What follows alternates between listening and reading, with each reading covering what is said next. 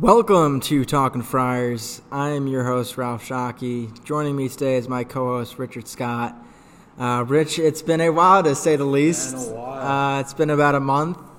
We didn't meet up over winter break, unfortunately, and maybe we'll do some winter break catch-up, go through our breaks briefly, but we're glad to be back, nonetheless. Talking Friars is back. We're trying to shoot for weekly Friday episodes. We've got 8 games to cover, with the Friars being 6-2 over their first 8 Big East games. Good start. I'm laughing because I'm just so happy to be back and podcasting, and we were expressing that over break. But we're back, and I guess the first question before we get into the basketball talk was, how was your break? It was really good, really good. Did a lot of stuff. Relaxed a lot, too. I mean, couldn't really ask for a better break. Did you work over break? I did not work over break. I didn't work over break. I was pretty much just lazy bum watching basketball over it, Yeah. A lot of good basketball. Yeah. Happy to cover it today. Yep. We're back. Excited We're back. to cover it today. We are back. Very exciting. Very exciting. Actually, really excited. We got all the students here. We got DePaul students are back tomorrow at 12 or at 2. Yep. So that would be a great game, especially with DePaul just being Xavier. Yeah, that's so huge. That'd be a really tough game, but that's huge. We'll be at home, and the Amp's been a pretty good place for us so far. Yep. So 28-1 over the last 29 games. I thought going into the UConn game we were going to lose, but we didn't, which was great. But yeah, I think with the Amp we have one of the best home court advantages in basketball. Yeah, I mean, even though we're like a small Catholic school, I think it's one of the biggest advantages, home court advantages, that is in college basketball. And it's certainly a place we win a lot and are looking to win tomorrow against DePaul. But I know you wanted to section the episode into our wins and losses and kind of divvy it into that. Do you want to start with the losses or you want to start with the wins? Let's start with the wins. Okay. Let's start with the positives. Okay. I got to say, 9-0. 9-0 wins. Nine straight wins. Yeah. That's a historic start for the Friars. Yep. I mean, 9 wins. I don't think in school history, I don't think we've ever had 9 wins. No, yeah. But yeah, and then we had 6 consecutive wins in the Big East alone. Yep. Yeah, I mean, I know that was a record. That's a record. Yeah, for sure. That's the record. But yeah, started off really, really hot in the Big East. And I mean, if we had this episode like a week and a half ago, it would be, a little bit worse. Yeah. A little bit worse. Yeah, no, I can't complain with the way we started in the Big East. I mean, we had some concerns going into it. I mean, our last episode, we sort of outlaid like our concerns, our worries for the Big East going forward. But I mean, I think everything that we saw positive and really hoped for to happen, I think happened in those first 6 games. And right now we're sort of in like a little lull and like a little, on the downside. But tomorrow will be a huge game. That'll be a deciding factor tomorrow, really. Must-win game, in my opinion. Must win, yeah. But you want to start off with the Seton Hall game? Yeah, we can start there. And I think one last point of what you were saying was we've expected everything, but I think we've actually expected an overachievement. Right. I don't think we both expected to start 6-0 in Big East play. Like, I certainly didn't. I thought Marquette would be a tough game. UConn, obviously. St. John's has looked better. Creighton, we lost that game. But I didn't think we would start 6-0, so that's definitely an overachievement. But we can start with Seton Hall. It was our first game while we were on break. It happened on December 17th. Yep, that's Saturday. We sort of had like a little worries going into that because, before the break we were talking about how Bynum really wasn't like providing as much as we thought. And I think Bynum, like those first games up until he got hurt in UConn, really was like that leader that we needed him to be.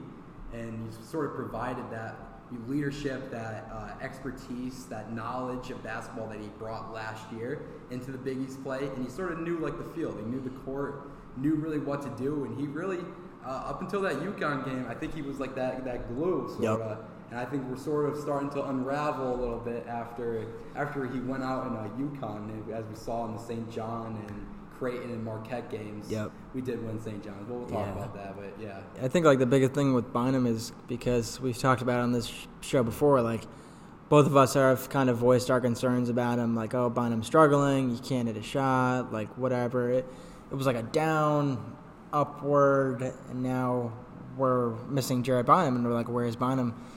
we need him back. And the one thing we said about him was because of the other players around him, like Bryce Hopkins and Devin Carter, Ed Croswell, Noah Locke, Clifton Moore, etc., was that he didn't have to score a lot. You know, no, he didn't have to. He could just pass the ball, right? And really he can make just the plays, get it going. He can just facilitate, and that's all he needs to do in this offense. And specifically in the Seton Hall game, you know, he only had 2 points, and we still end up winning. Seton Hall led at the half 36-27, but then we outscored them 44-31 and ended up with a 4-point victory. So, you know, obviously we're going to take it game by game here as best as we can, but this team dearly misses Jared Bynum and dearly misses his facilitation.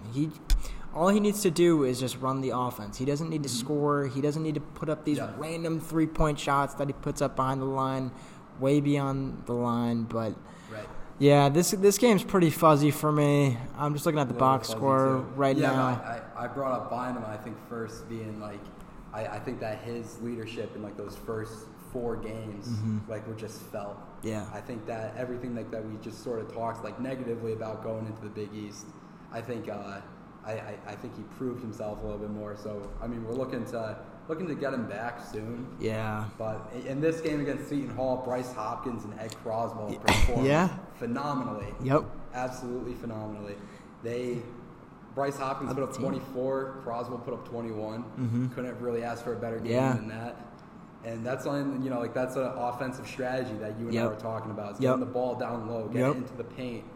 As we can see with Croswell here getting the 21 points. And, you know, Bryce Hopkins and Croswell, too, they get the rebounds. Hopkins with 10, Croswell with 9. I mean, we're getting the boards. And I think the games that we get the boards and get in the paint, we're able to do that consistently and fluently. That's how you win. I think that we could win. So. That's how you win. One thing I've noticed over the break has been, like, if we don't get to the free throw line, then we lose the game. Thing too. We need to get to the free throw line consistently in order to win games. And I think from the outside, every game, you know, essentially Bryce Hopkins needs to have his A stuff. He's got to be on. And I think the second priority needs to be getting to the line. Definitely. You know, I mean, free throw shooting was a concern at the beginning of the season, and now it's not so much of a concern. But I think I saw a tweet the other day or something, or statistic, whatever, that we got, again, in the Marquette game, we got to the line 49 times, and Marquette only got to the line 19 times. Yeah.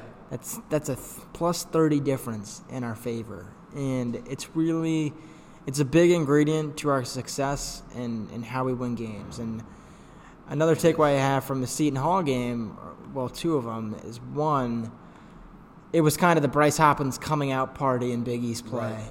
It was kind of his statement game, so to speak. Right. I mean, Mr. Relevant, really. Yeah.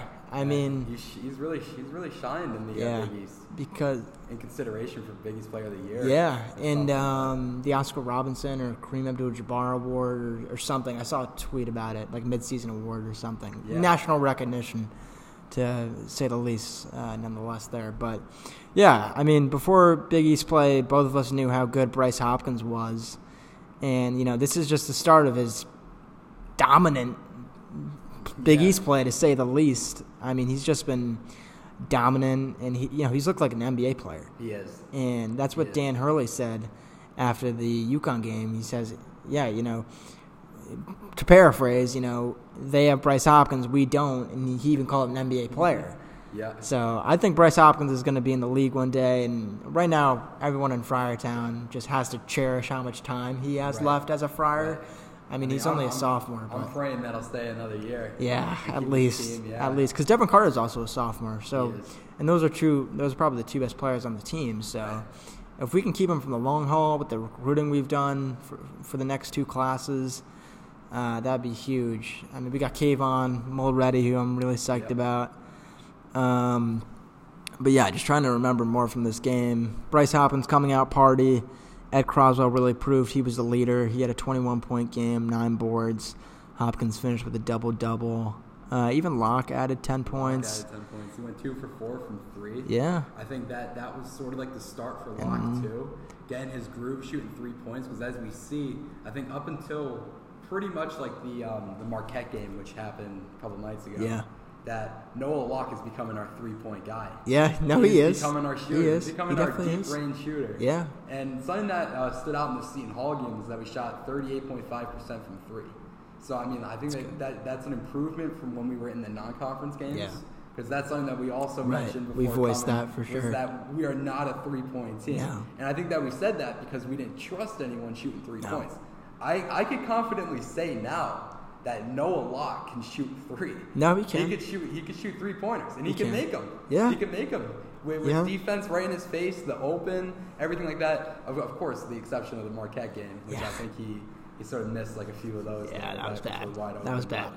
But, I mean, besides that, I mean, Noah Locke is emerging as that number 3, in my opinion. Yeah. You got the Hopkins, Carter, 1 and 2. Yep. The double right there, and then you got Noah Locke emerging as the 3. And he really came out in the St. John's and UConn. We'll get to those. Yeah. Games, Here's my thing about Noah Locke is that he's very streaky, and he's this year's AJ Reeves. Yeah. And my thing with Locke is, like, at home, he seems to be on. And when he's on, he needs to be on the floor. Mm-hmm. On the road, he seems to be a disaster. A little bit. And when he's a disaster, he's also a defensive liability. Mm-hmm. So my thing is, like, he needs to play much better on the road, obviously. And I guess a question I pose to you, Rich, is, like, how much do you want to see him on the road? Like, do you want to – I mean, you know, he's one of our starters. So, I mean, I don't know who else you would play for him. I mean, maybe you put Pierre in as a spark plug or Reed or someone. But my main takeaway is, like, he's great at home when he's going. He's terrible on the road when he's a disaster. And I wanted to pose to you, like, kind of where you stand with Noah Locke right now. I mean, I completely agree with you there. I mean, at home, he's been lights out. Mm-hmm. He's been lights out. And, I mean, pretty much besides the Creighton and Marquette games, he's been on. Yeah. Like, I think the DePaul away game, the Butler away game, I'm pretty sure I think he was shooting pretty well in those games as well. And, I mean, like, those were away in all the home games. So, I mean, I still have confidence in him. Mm-hmm. I think that he's a really great shooter. I don't really know who would replace him. Yeah, I don't think we have a better three-point shooter on the team. He's probably our only good one. I think the only, answer that I could, like, really propose in this situation would be if we get Jared Bynum back, I think that we could have the plays, and we could get sort of, like, the offense to, like, center around, like, Noah Locke a little bit, to get him a little bit more open and take some better looks. You know, but I think I still have trust in Noah. Yeah. I mean, defensively, he does have a little bit of work to do, but I don't really see who else could really replace him in that aspect of shooting. Yeah. I don't think we have a better three-point shooter than him on the team, and, like, from what I've noticed over break is, like, we draw up plays to get him open in the corner because that's where he hits his shots. Like, if you've probably seen this, but, like, just, like, straight in front of the line, he doesn't do so great. In the corners, that's where he specializes in, and we make plays designed for that. So, I mean, the problem is that we have no better option than him, and he's very streaky, and defensively he's not so great. But when you can get 10-plus points out of him, that's a win. And when he's on, you know, he can get into the, 20 range even. But, based on the Seton Hall game, our top leading scorers were Bryce Hopkins with 24, Ed Croswell with 21, then Locke with 10, and then that's really where all the scoring came from. Yeah. But yeah, I'm trying to remember the game. I don't really have any other big takeaways. My sister up that game. Oh really? So I didn't really watch, but I watched all the recaps and all that. Oh wow. But yeah, I don't really remember anything else besides it was like a Bryce Hopkins coming out game. Croswell had a great game. Proved he's the leader. It was nice that Locke put up 10 on the road. I think overall, I think that was a game, not many people were expecting us to really go into New Jersey, into the Prudential Center, and take home a win. Yeah. I think that a lot of people were expecting us to, lose that game and sort of not have that, have the standing that we have now and, like, the recognition that we have now. I think a lot of people were really doubting us. I think that provided the spark to the start that we had. Right. And I think this is a good transition to go over to the Marquette game. Yeah, sure. Which we won in double overtime. Great game. That was a fantastic game. Amazing. We won that 103-98. And to reiterate, like the last game, Bryce Hopkins really making an impact on our team. Really shining in the Big East. He's finding his talent. I think Cooley's like really pulling out the talent like out of this guy. And he's really like making him become like the player he is. Yeah. No, 100%. 100%. Absolutely fantastic this game. I think this was the game that he got his career high, 29 points. Yep. And played absolutely phenomenally. Yep. He definitely had a A+ game and was definitely the best player on the floor. I'm just looking back to the box score. I remember the game vividly. I was stressing very much during overtime and double overtime. But I'm just looking back at the box score here, and if you look over to the Marquette side, Tyler Kolek, who was one of the best point guards in the country and who killed us the other night, he dropped 29 points. And one big concern that we have with the team is that we don't have enough size and height to defend, the Klingons, Sinogos, Kalkbrenners, Sorianos, what have you in the Big East. And Cameron Jones dropped 24 points. And we won a game where Kolek dropped 29 and Cameron Jones dropped 24, and we were still able to win. And Iguodala dropped 15 as well. And David Joplin had 18. But my takeaway is Kolek and Cameron Jones both went off, and we were still able to win the game with the size and height disadvantage. Granted, it was in our building, yes. Granted, it did go into overtime, double overtime, yes. But what we were just talking about in the Seton Hall game is the big three that we have. Yep. And if you look over at our box score, our big three, with Bryce Hopkins leading the way with 29 points, you have our number 2 in Devin Carter with 20. And you mentioned how you have Noah Locke as your number 3. Right. I sort of, you can interchange Ed Croswell in there too. But you might want to move Croswell up to the number 3 slot, as he had 20 points. He had 20. And so what I'm really getting at is our big three has to not only get to the free throw line enough, and Hopkins has to be at his best or near his best. Our big three needs to outscore the opponent's big 2 or the big 3 that they have. Right. And that's what we displayed here at home in double overtime. Right. I think Croswell played a great game too. Got the ball down to him in the paint, especially as you were saying with the height that they have. Yep. And Jones and Kolek. I mean, hey, Croswell was just able to do it that game. Yeah. And this was something that we didn't see in this game that we just played. But yeah, I mean, that was Croswell played played great. And I mean, to go back on Hopkins, he got 23 rebounds. That's crazy. That's crazy. It's double. And Hopkins, Carter, I mean, everyone just performed at their best. This was like the first time that I felt like, wow, we have so much talent on our team. Like this, I felt it. And, going into the UConn game, people were sort of like doubting our team. I'm like, man, like, you got to take a look at the players we got. Because we, as you were saying, like, we got like the main 3, pretty much 4, with Locke in there. Locke included. Yep. I mean, really, we're a pretty solid team in terms of our starters. Yeah. And Bynum in this game, he dropped 16. He got 3 assists, 8 rebounds. I mean, for someone his size to get 8 rebounds too, I mean, like that's pretty, valuable. Pretty insane. Yeah. Really even Breed dropped 13 as well. Yeah, Breed. And I think Breed was playing better as backup. But yep. I think he's done a pretty good job. He's done a great job. He's not where like Bynum is when he's in the court, but he's done a good job. I've been happy with him for the most part. I've been really happy, right? I'm just looking at the minutes split here. So Bryce Hopkins led with 47 minutes, Croswell had 40, Carter had 42, Bynum had 41, Breed had 35. But then after that, it's really a minute drop to Locke with 19, Moore with 9, Pierre with 9, Castro with 6, and Floyd with 2. And so, that was kind of our guys. Croswell, Hopkins, Carter, Bynum, and Breed really led the way for us. And it's really nice to see that in this game specifically, both Bynum and Breed were able to put up double digits. Right.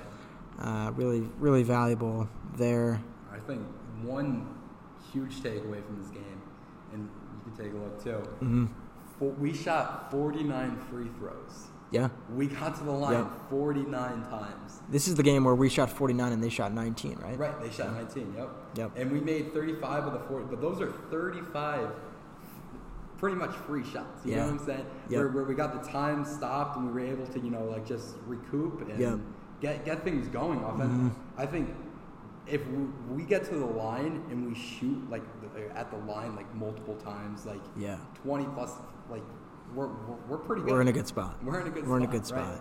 It's a necessity with how our team plays and with how like physical we are. It's a necessity to get to the free throw line if we want to win. Definitely. This kind of reminded me of the UConn game last year.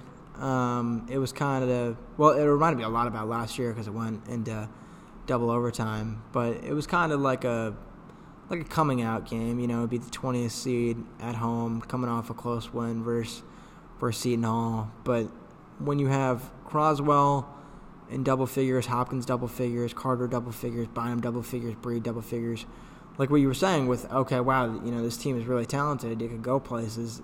This was the determining factor for me. Right. And we were able to do it in our home building. So this was a big win. It was a stepping stone and a confidence booster into the rest of our Big East games so far. Do you have any other takeaways? Really shot us forward. Yeah. No, for sure. Give us a huge momentum boost. It did. Because we went away for the next 2 games. Yeah, so because that was 2-0, and then we won 4 more games. So yeah, it was really the spark plug. It was. Do you have any other takeaways? No, that's pretty much it. So that's Marquette double OT.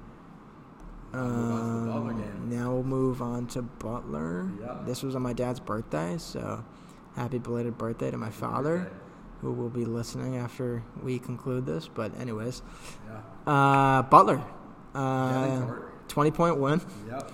Outscored Butler 46-18 in the first half, and then they outscored us 34-26 in the second, with a 72-point total for the Friars and 52 for the Bulldogs. And yeah, Devin Carter, speak about it. Devin Carter, the star player of this game here. 21 points. Just really offensively performing really, really well. Croswell too. We got the ball down in the paint. Yep, Croswell's cleaners. And Bynum also in the double digits, scoring 11. And Bynum got 7 assists. Yeah. So really, I think that leadership is what really helped us win these games. Was Bynum's leadership. Yeah. Obviously nice to see a 20-point victory on the road in Butler, in a place that's pretty hard to play in. I don't think Big East fans give enough credit to Butler's home court advantage and the Field Center or whatever it's called. But yeah, I recorded this game and I paused it.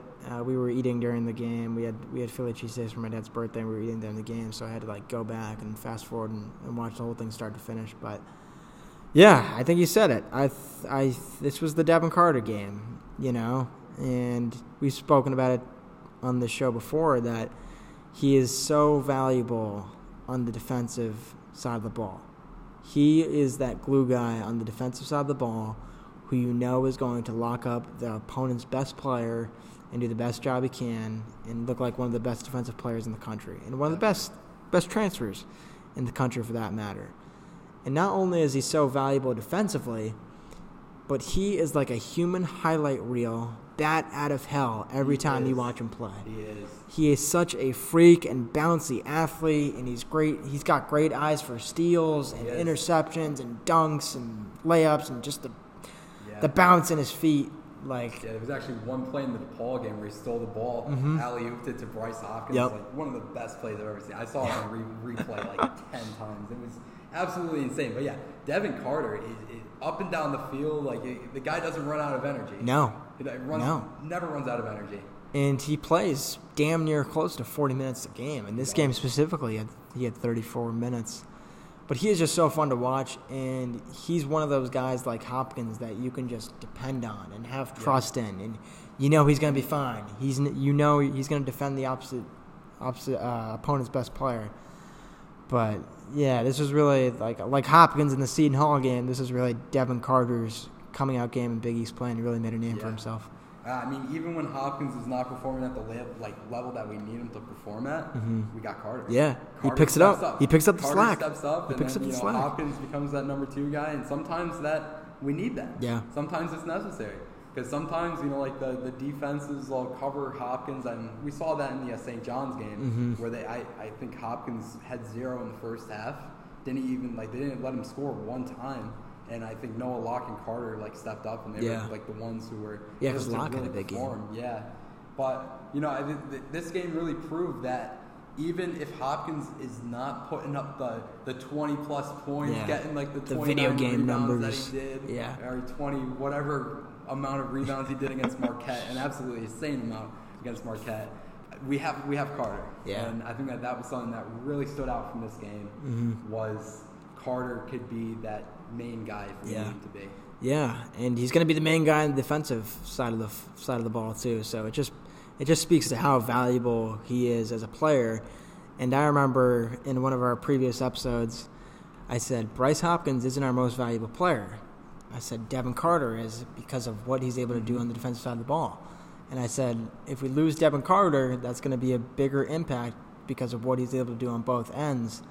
And, you know, so far he's proved that in Big East play. Couldn't be more happy about his play so far as a number 2. But, yeah, that was really the Butler game for me. It was just really Devin Carter. So, yeah, we improved to 3-0 in the conference play. Yeah, that was 3-0 in Big East play. And I think pretty much the last comments that I have about this game were we got in victory formation. Kieran O'Hare. You always love to bring up that. I love to bring that up because sometimes it's rare, and especially in Big East play, you don't see it too often. Oh, Kieran did not. No, they had no minutes. Did they enter? Yeah, they did enter. From the box score, it doesn't say they entered, but did they enter? I don't know. Did they enter? No, speak to them. It's always nice. No, it's always good to get them have airtime on the show. Yeah. I think they came. I don't know why it doesn't. It was either this one or the DePaul game. Or the DePaul game, but check it out. Yeah. Nonetheless, you always love to talk about those two guys. Yeah, no, they entered. They did? Yeah. Okay. It says 0 minutes, but they got I think the last play. Yeah. Got any takeaways from their performance in the X amount of seconds they played? Great job. Yeah, I think that just about does it for the Butler game. We'll shift to DePaul. DePaul on the road. We improved to 4-0, 174 to 59. Once again, Devin Carter being the star player of our team. Mm-hmm. Yeah, so I actually didn't watch this game because I was watching the Giants clinch a playoff berth against the Colts at 1, and this game was at 2, I believe, so it was kind of right in the middle of it. Or maybe I fast-forwarded through it, but yeah, just kind of looking at the box score. Devin Carter stayed hot with 22 points in 28 minutes. Very efficient. From the Butler game, Hopkins only had 6. He boosted it up to 12. Not what you'd love to see, but I consider that kind of like an off game from him. But Carter stepped up. Yep. So once again. Really matter, yeah. Once again, Carter stepped up. And you even had Bynum had 18 points. Bynum had 18, yep. And Croswell only had 5 as the, number 3, 4 guy, whatever you want to call him. And then, Noah Locke only had 6 points. So once again, it proves Devin Carter's value. It proves how he's able to pick up the slack when these other players have off games and off nights. Devin Carter stays hot. Yeah, 5 steals, 4 blocks. I think he's the best defensive player on our team. Yeah, no doubt. Yep. No doubt. He certainly cemented that from day one and even before Big East play. So Devin Carter, the bat out of hell, stayed hot in this one, and the Friars were able to get a 74-59 win over the DePaul Blue Demons on the road. I just want to mention something, though, because that's 1 road win against Seton Hall, 2 road wins versus Butler, 3 road wins against DePaul. And, we'll get into it, but I'm starting to have concerns that this team can't win on the road. But, when we start 3-0 on the road in Big East play, that makes me feel a little bit better. But now we will shift to the big one. The biggest one over break so far. I think the biggest game of the year. Biggest game of the year so far, yeah. Yeah. Between UConn and Providence. Going into this game, I wasn't too confident. I was very worried about Klingon and Sonogo and our height and size disadvantage. But, once again, we talked about it earlier on this episode, is our home court advantage Right. in the Big East play and our home court advantage in general. Right. And even though the students weren't gone, I was at the game. Yeah, I saw you on the TV. Yeah. I got a few text messages that was on the that I made on TV, but it just goes to show, even with the students gone, one of the best home atmospheres and environments in college turnout was basketball. amazing. Yeah. Yep. I wish we were there, obviously, but I wish I was there too. Yeah. getting into the game, it was a close one after the first half, 33-30. The Friars led by 3 at the half. And I think I was texting you during the game, but now I'm just trying to remember my first half takeaways. First thing that comes to mind is Bryce Hopkins had another monster game. 27 points, 5 rebounds. Croswell with the double-double. Croswell with the double-double. 13 points, 13 rebounds. And Noah Locke, too. Yeah. Noah Locke had a shooting good threes game. with 50%, 3 for 6. 6 for 11 from the field. He shot pretty damn well in this game. And I think that this was really the breakout Noah Locke game. Yep. It was truly like the breakout Noah Locke game. Hopkins, once again, becoming the star player that he is. He came back from like the little slump that he had in the DePaul and Butler. 6 points and 12 points. He came with vengeance to this UConn game. And really, I mean, this game that we played against UConn was the best looking team that I think we've had. Yeah. And really, like, to me, there was no complaints like whatsoever. Just great basketball. Yeah. Great basketball. I think it's definitely our best game of the season, obviously based on opponent, and how we looked. And you mentioned Noah Locke, and I'm thinking of me going crazy at the game and watching it, and it was the like we've said, first it started off with the Bryce Hopkins statement game, and then it shifted to Devin Carter's statement game, right? And now this was the Noah Locke X Factor game, right? This and St. John's. And if Locke wasn't able to put up 17 points, we would have lost the game. Right, because this was the game that Bynum went out to. Yep, this was the game that Bynum went out. That is a great point. Like halfway through the first half, and I was like, "Oh no!" Yeah, because Bynum had such a good game against DePaul that like I was worried. Like I didn't think that we could get anything done. But I mean, Bree came out, got 3 assists for us. I mean, he played the role pretty well. I mean, he did what we needed him to do. Yeah. And I think he stepped up and really filled in the shoes that Bynum has. And great game. Yeah. UConn Huskies, I got to mention too. They were ranked 4th, the 4th at the best time. team in the nation. Yep. They were, I believe, 14-0, or no, they were 13-0, 14-0 at the time. Yeah, no, they were 14-1. They just lost to Xavier right after they played us. Right before. No, yeah, they had one they, loss going into the game. They lost to Xavier, and I think that they sort of went into our game sort of like a little bum that they had like their first. I was concerned that they were pissed going into the game. I'm like, oh shoot, UConn's pissed going into the game. Not what we needed. Right. But what were you saying? Sorry, I cut you off there. No, exactly, yeah. No, I just think that their loss to Xavier was like the start of their downfall. Yeah. Because then it came to us, and we just.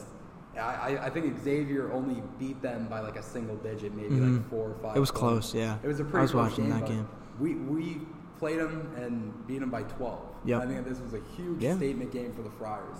I don't think anyone was expecting it. No. For what was the second best team in the nation, like a week before they played us. Yeah. I mean, I'm just really proud of what we were able to do in that game. And just sort of go against what everyone was thinking that. We're not all that. And we're not good. We have no chance really against UConn, Creighton, Marquette. Yep. And I think that it was just a great statement win, great team win too. Yeah, no, great team win. And Breed had 30 minutes. Yeah, he only scored 2 points, and I thought he did a good job. And really, with these Cooley point guards, it's really just being a facilitator. You don't need to have these 15, 20, 25-point games. My biggest takeaway was Noah Locke.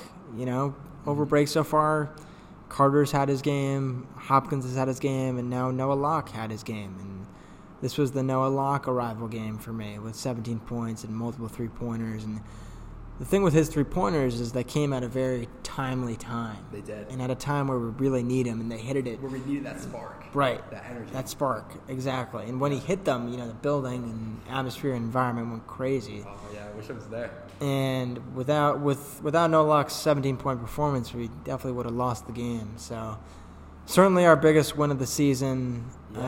And we were able to overcome UConn's size and height disadvantage.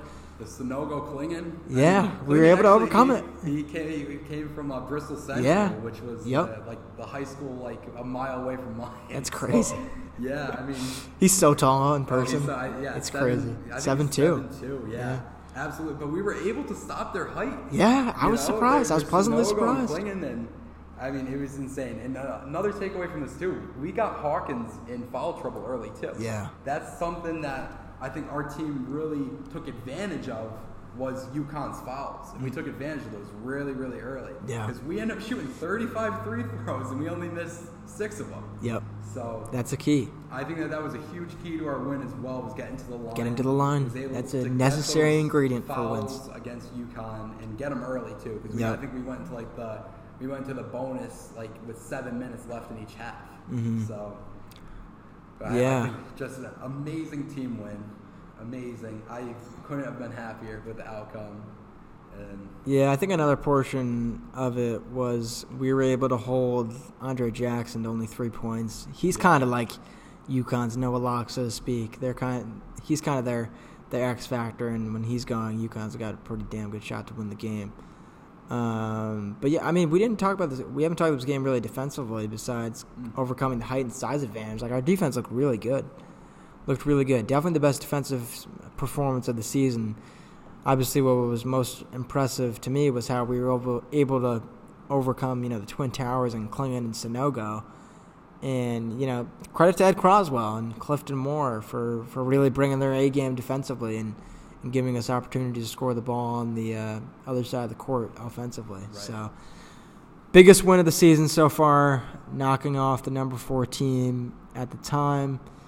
They've fallen down to 15 now as we're recording, but that was kind of the game to me where it's like, okay, coincidentally enough, like the UConn game last year away, okay, this team is really good. It has potential. It has a big three. It has a multitude of scoring. And the team can go places. We got talent. So this was a really good win, encouraging win, biggest win of the season, momentum builder.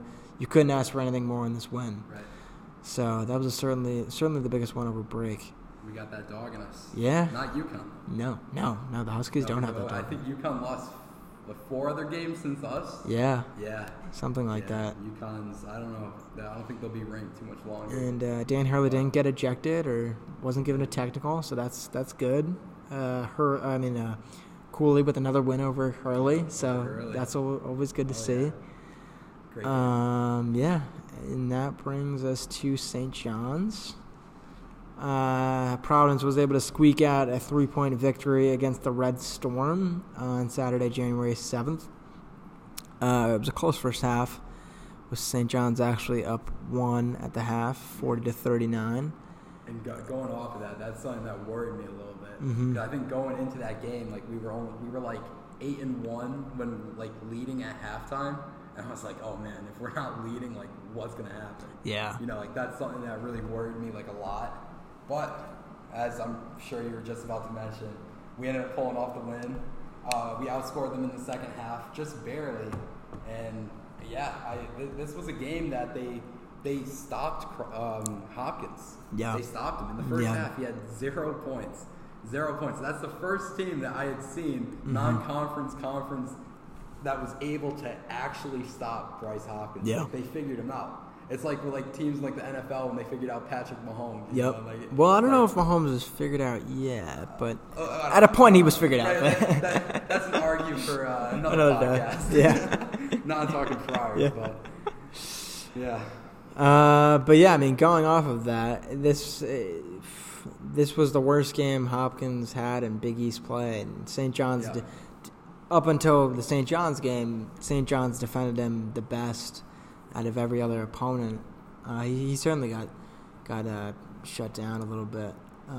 St. John's defended them really well. Credit to them. Yeah, definitely. And something we've mentioned so far this episode is when Hopkins isn't going, who's going to step up? And look no further than Devin Carter, delivering a 19-point performance with 5 assists and 5 rebounds. And I said this on an earlier show we had that I like to call Bryce Hopkins Batman and Robin. Right. And Bryce Hopkins is Batman, obviously, and Devin Carter is Robin. It would be great if we can get those T-shirts designed too. If we can get those made, if anyone listening to this can make us those T-shirts, that would be great. That would be awesome. That's kind of my nickname for them. But Devin Carter was the one who stepped up in this game when Hopkins wasn't going, and Locke added 20 points, which is awesome. Went 5 for 8 from 3. This was his 3 game. Yep. This was the game that really solidified him being our 3 guy, like our AJ Reeves of last year. He really performed, and I mean, pretty much the story of like these past like few games that we've been talking about is that when one player is not performing at the who's level going to step that we up? want, Who's going to do? Who's going to become that number one guy? Like Carter stepping up, Noah Locke stepping up, and Hopkins was able to perform well in the second half. I mean, he got 10 points. Yeah, finished with 10. He ended up performing pretty well, but I mean, Carter and Locke just phenomenal in this game. And I know I said phenomenal maybe like 25 times, but can never say it enough times. I'm just super proud of what we were able to accomplish in this 6-0 run in the Big East. Yeah. And going off of your Batman and Robin, I know I brought the analogy in previous episodes of the Jordan and Pippen. Yep. But not there just yet. Not there. Maybe just yet. If we win the conference, we can give them that worthy nickname. But going off the UConn game, it was really a big momentum boost and morale and confidence booster for Noah Locke, coming off that 17-point performance, now delivering with 20 crucial points. And Locke just continues, and when he makes the threes, they're very timely, and you need them, and it gives you a relief, like, okay, we're still in the game, or whatever it may be. And it's not over yet. Right. Yep. He's definitely our 3 guy. A very big game from him against St. John's. If we didn't have his 20 points, we wouldn't have won the game. So very happy about his performance. Alan Breed. You're about to say AJ Reeves. I was just about to say AJ Reeves, right? I'm just thinking of Noah Locke. Breed added 14. But Breed, he stepped up in the game without Bynum. Yep. That was a concern. We were like, oh man, what are we gonna do without Bynum? Yep. And this was the first game without Bynum fully. I said Reeves again. Breed. And what we're seeing so far is a continuous trend of when someone isn't on their A game, someone steps up. Yep. And that's what great teams do. So this was a good win, a narrow win. I know St. John's folks weren't and maybe aren't very happy with Mike Anderson's performance. But just to talk about St. John's briefly, we had a pretty hard time with Soriano and Corbello, and then Poch Alexander as well. That's kind of big. St. John's big 3, and those were kind of all 3 guys that contributed to Hopkins being shut down, so to speak. Soriano's just huge. Like he's just a beast. Yeah, I think Poch Alexander got like his first 12 points in the first 5 minutes. Yeah. So he was. He went on a run. Fire that game. He went on a run. And St. John's, they were coming into this game. They were in a 4-game losing streak in the Big East. So yeah. They really wanted to win it, and they put their all into this game. Yeah. But I'm just lucky that we were able to sort of creep by and make our way, get out of there with the win. Yeah. Give us a little bit of momentum going into the Creighton away game, which was a week later. But I mean, in this game, we did see a slow descend. I don't think that we performed as well as we did against UConn. No. But we did such a great job coming from behind in the second half. And just able to make our way and win. Just like the last 30 games for this team, coming back, or not coming back, just winning in nail-biting fashion, which puts you on the verge of having a heart attack. But anyways, with that being said, that does it for St. John's. And then we had a week off and played Creighton on the 14th. Just some pregame thoughts before this, well rested, coming off 6-0, right? 6-0, 9 wins. coming off 6 straight wins in Big East play, a week off, well rested. The one concern I had was how well is this team going to play on the road against a team with a more quality opponent in Creighton than St. John's or Seton Hall and Butler. Excuse me, that was kind of my one concern. Because going into it, we were well rested, week off, momentum. Bynum too was a concern, and he didn't play in this game. But my concern going into it was I could see us losing. I know Creighton has had a down year, but I could see us losing in that environment and on the road and against a more quality opponent. And I'm going to say this about Creighton, and I've said it all year. Their record does not indicate how good of a team they are. Because they were projected to finish, I think they were projected to finish first in the Big East preseason, in the preseason poll. And so, still, Creighton's record is not as good as it indicates and what it says. So, obviously we lost the game, and quite frankly, I was kind of expecting a loss. Like, we have these win streaks where it's like 6 games, 9 games, and then you're kind of due for a loss. Right. And we were due for it, and I'd much rather have a loss much rather have a loss to Creighton than like a DePaul or Butler or Georgetown, So it was a tough loss. Got outscored 41-29 and in the first half, we really just lost the game in the paint. Being down by 12 at the half just put us in such a hole. Too big of a hole. And too big of a hole. We were 6 feet under. Yeah. we couldn't really make it back. However, we did tie it up in the second half. And this team gave me hope, and I didn't want it to give me hope. I was just like, man, just go down and just But they always do that to you. They always do it to you. They gave us hope, and they outscored Creighton in the second half, 38-32. Mm-hmm. So if we came out a little bit hotter in the first half, a little bit stronger, who knows what the outcome of this game would have been? But they were just able to stop us offensively. And I think that their bigs were really just getting by in the paint. I think you mentioned in the Marquette game and the Creighton game, like we were talking to each other, that we lost the games in the paint. Yep, same deal here. That was like the height differential and Kalkbrenner killed us in the paint. Yep. Shireman didn't kill us in the paint, but he killed us from 3. Yeah. Trey Alexander had a nice game. Yeah. There were times where it looked like we didn't even know what a basketball was. No, and there was so much spacing for Creighton, who was always wide open. I'm like, where are we? What are we doing? Exactly. And it's like we didn't look too organized. No. One factor that could be was whether we were playing away, playing in a hostile environment. As you were saying, I think that we were due for a loss at some point. 9 straight wins is great for our team. Yeah. 6-0 in the Big East. We were due for 1 loss. And I was hoping that we could have went 1-1 against Creighton and Marquette. Mm-hmm. That would have been huge. That would have been huge for the rest of our season going forward. But it is what it is.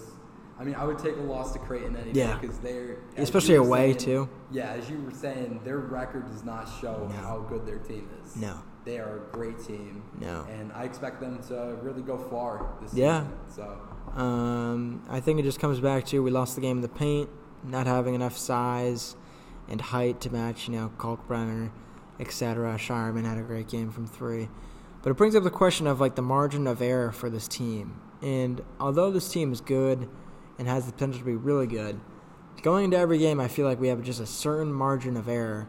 And if Bryce Hopkins isn't going, then, chances are we're going to lose the game. And as we've said on this episode today, we've had guys step up for Hopkins' absence, whether it be Carter or Locke. But still, going into every game, I just feel like Bryce Hopkins has to be at his best every single game in order for us to win.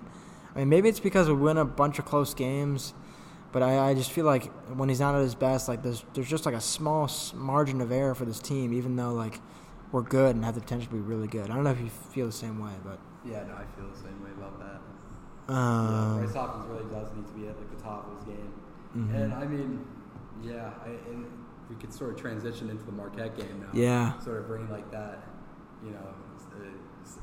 sort of tone of now we're like depressed recapping this Marquette game now. Just what we need. This is fresh in our it's like very somber tone talking about a Friars loss, but this was our second straight loss. Moved to 6-2 against Marquette. It's tough. Marquette just went above us in rankings too. Mm-hmm. It's brutal. They were able to get it done. Yep. They were able to get it done. Locke didn't play as well as we've seen him play. He went 1 for 7 at the 3-point.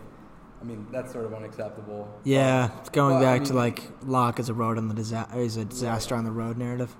Yeah, but Carter and Hopkins still played a great game. They played a relatively decent game, mm-hmm. and Croswell as well, getting 20 points and 7 rebounds. Yep. The game we played okay. Yeah. We played okay. We just I don't know. We couldn't get the momentum. At all. No, there was never a time where we took the game over or had momentum. Right. I don't even know if we were ahead at all in this game. I think ever. We trailed, I watched the game from start to full, obviously, and it just looked like Marquette had everything falling for them. Yeah, we did. There was one point where we got the lead closer to 3 points, or we get Yeah. So we got it to within 3. And Devin Carter went and turnover. Turned it over, yep. and I think that was huge. That was the game. If we made it that was the game right there. If we made it within 1, that would have been a completely different, last minute of play. Yeah. If we were able to make something out of that one mm-hmm. possession that we just sort of handed over to Marquette. But it is what it is. We learned from it.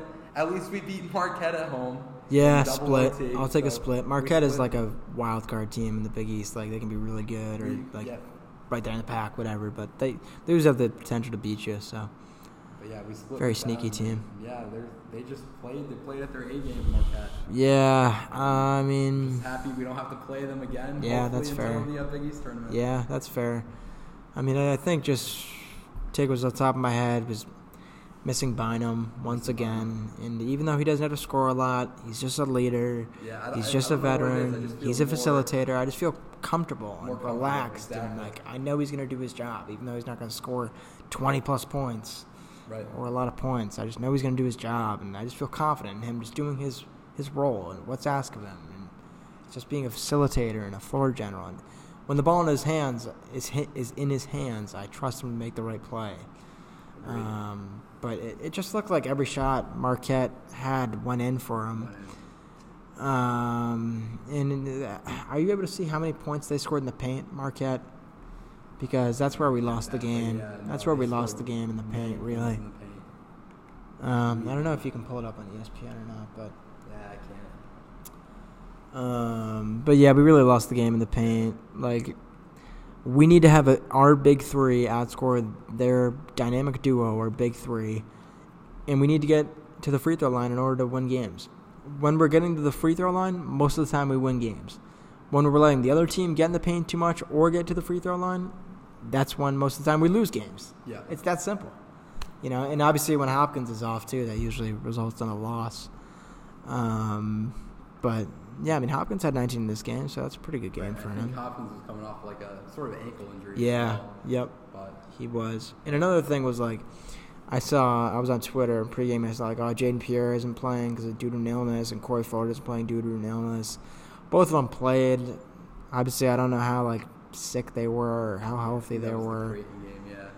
But coming off 2 straight losses, it's kind of a reality check for this team. It's kind of a point where you're standing at 14-5. You don't need to panic. Everything's ahead of you. But just get back to what won you. Get Bynum back and get back to what won you games. And it's a simple formula. Yeah. It is put the ball in your player's best hands in Bryce Hopkins. Yep. Have Devin Carter lock down the other team's best player. Have Noah Locke be consistent 3-ball wise. Attack down low with Croswell and Moore. And most importantly, get to the damn free throw line. Yep. Those 5 things are the recipes for success. And if 1, 2, 3 of them go wrong, chances are we lose the game. So it's a very simple formula. It's a very simple recipe. It's something we need to do in each one of our Big East games going forward. It's something we need to show tomorrow against DePaul. We only have 6 minutes left in Anchor, but we can do a quick DePaul preview here in the 6 minutes we have left. We're coming back home. Yeah, we're back home. To Providence. We're back home. I mean, DePaul's coming off of a huge win against 1 point Xavier. Win over Xavier. That's huge for them. Huge game against Xavier. And I mean, this DePaul team, I mean, since we played them and I think crushed them like by 16 or 15 points like a couple weeks ago, they beat Villanova for the first time since George Bush was president. That's crazy. It's absolutely insane. How'd you find that stat? I don't know. I just saw it on Instagram. It's pretty cool. Mindlessly scrolling over Yeah. I had nothing better to do. But, I mean, this DePaul team is really... Are you scared of DePaul? Are you scared of DePaul? Are you worried about DePaul?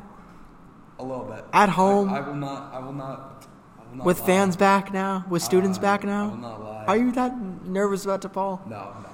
Okay, I'm not trying to jinx it, but I'm Right. not very worried about it. Like, it's a game where coming off 2 straight losses, the team has got to get back to its identity. It's a get-right game, really, in my opinion, back home, with students, with fans in the building. I expect it to be near a sellout, even though it's versus a lesser quality opponent in the Big East. But I think it's a get-right game, and that's kind of what I'm expecting for tomorrow. Kind of expecting Hopkins, Carter, Locke, Croswell, etc. all to have pretty good games with Hopkins and Carter leading the way. But yeah. Well, I mean. What did you say? Well, you were going to say something. Go for it. I think if we get Bynum back for this game, it'd be a huge, huge game boost. changer. Is he going to be back for this game? Do you know? Not sure. I don't know. I got to check. Not sure, but he's been out since the UConn, and that's been 3 weeks now. Yeah, something like that. So. But if we could get the starting 5, Hopkins, Carter, Croswell, Locke, and Bynum, I don't see any worries in this team. Yeah, I just think it's a get-right game in Big East play. Definitely. I mean, obviously I feel more confident like at Georgetown, but Right. I think DePaul's better than Georgetown. But, I mean, not by huge or enormous amounts. So I think tomorrow's just really a get-right game. Like, the fans are going to be into it. The students are back. It's going to be an electric environment. It's going to be loud. It's going to be hostile. So. And as you mentioned earlier in the podcast, too, we have went, 28-1? Or? 28-1. Yeah. 29-1. in the last, 29 home games, with the one loss being to Villanova last season. Yeah, Gillespie hit that one shot. I vision it right now. Really see us doing pretty well tomorrow. Yeah, I expect a win. I think expect to it'll win be- by 10 points, It'll at be least. I think it'll be closer. I think it'll be a lot closer Okay. than sort of what we played them last time. I think it'll be a lot closer and a more competitive game, especially with the momentum that the ball has. But we will see. Yeah, Time so will tell. you're seeing more, so I'm going to guess. So you're kind of seeing close first half, close second half, Yeah. rather than a at-home trend of close first half and you win the game in the second half? Yeah. pretty much. Okay, I got you. Yeah. We got 2.5 minutes here remaining on Anchor before they tell us to get off of here and talk somewhere else. So that's going to do it for us today. Glad to be back. Happy to be podcasting with Rich here. Happy to be giving the recaps, previews, all things Providence men's basketball with you guys. Just feels good to be back here. We're going to keep shooting for daily Friday shows, so be on the lookout for that. But yeah, it's nice to be back, nice to be podcasting, nice to be back in a routine and see everyone and just be back in Friartown. So we couldn't be happier. So that's going to do it for us, and look forward to speaking to you next week after the DePaul game. Yeah, happy to be here with you too, Ralph. It's nice. Can't wait for the next podcast. Yeah, next Friday. Yeah, God bless. Go Friars. All right. God bless and go Friars. That's going to do it for us. Thank you, everybody.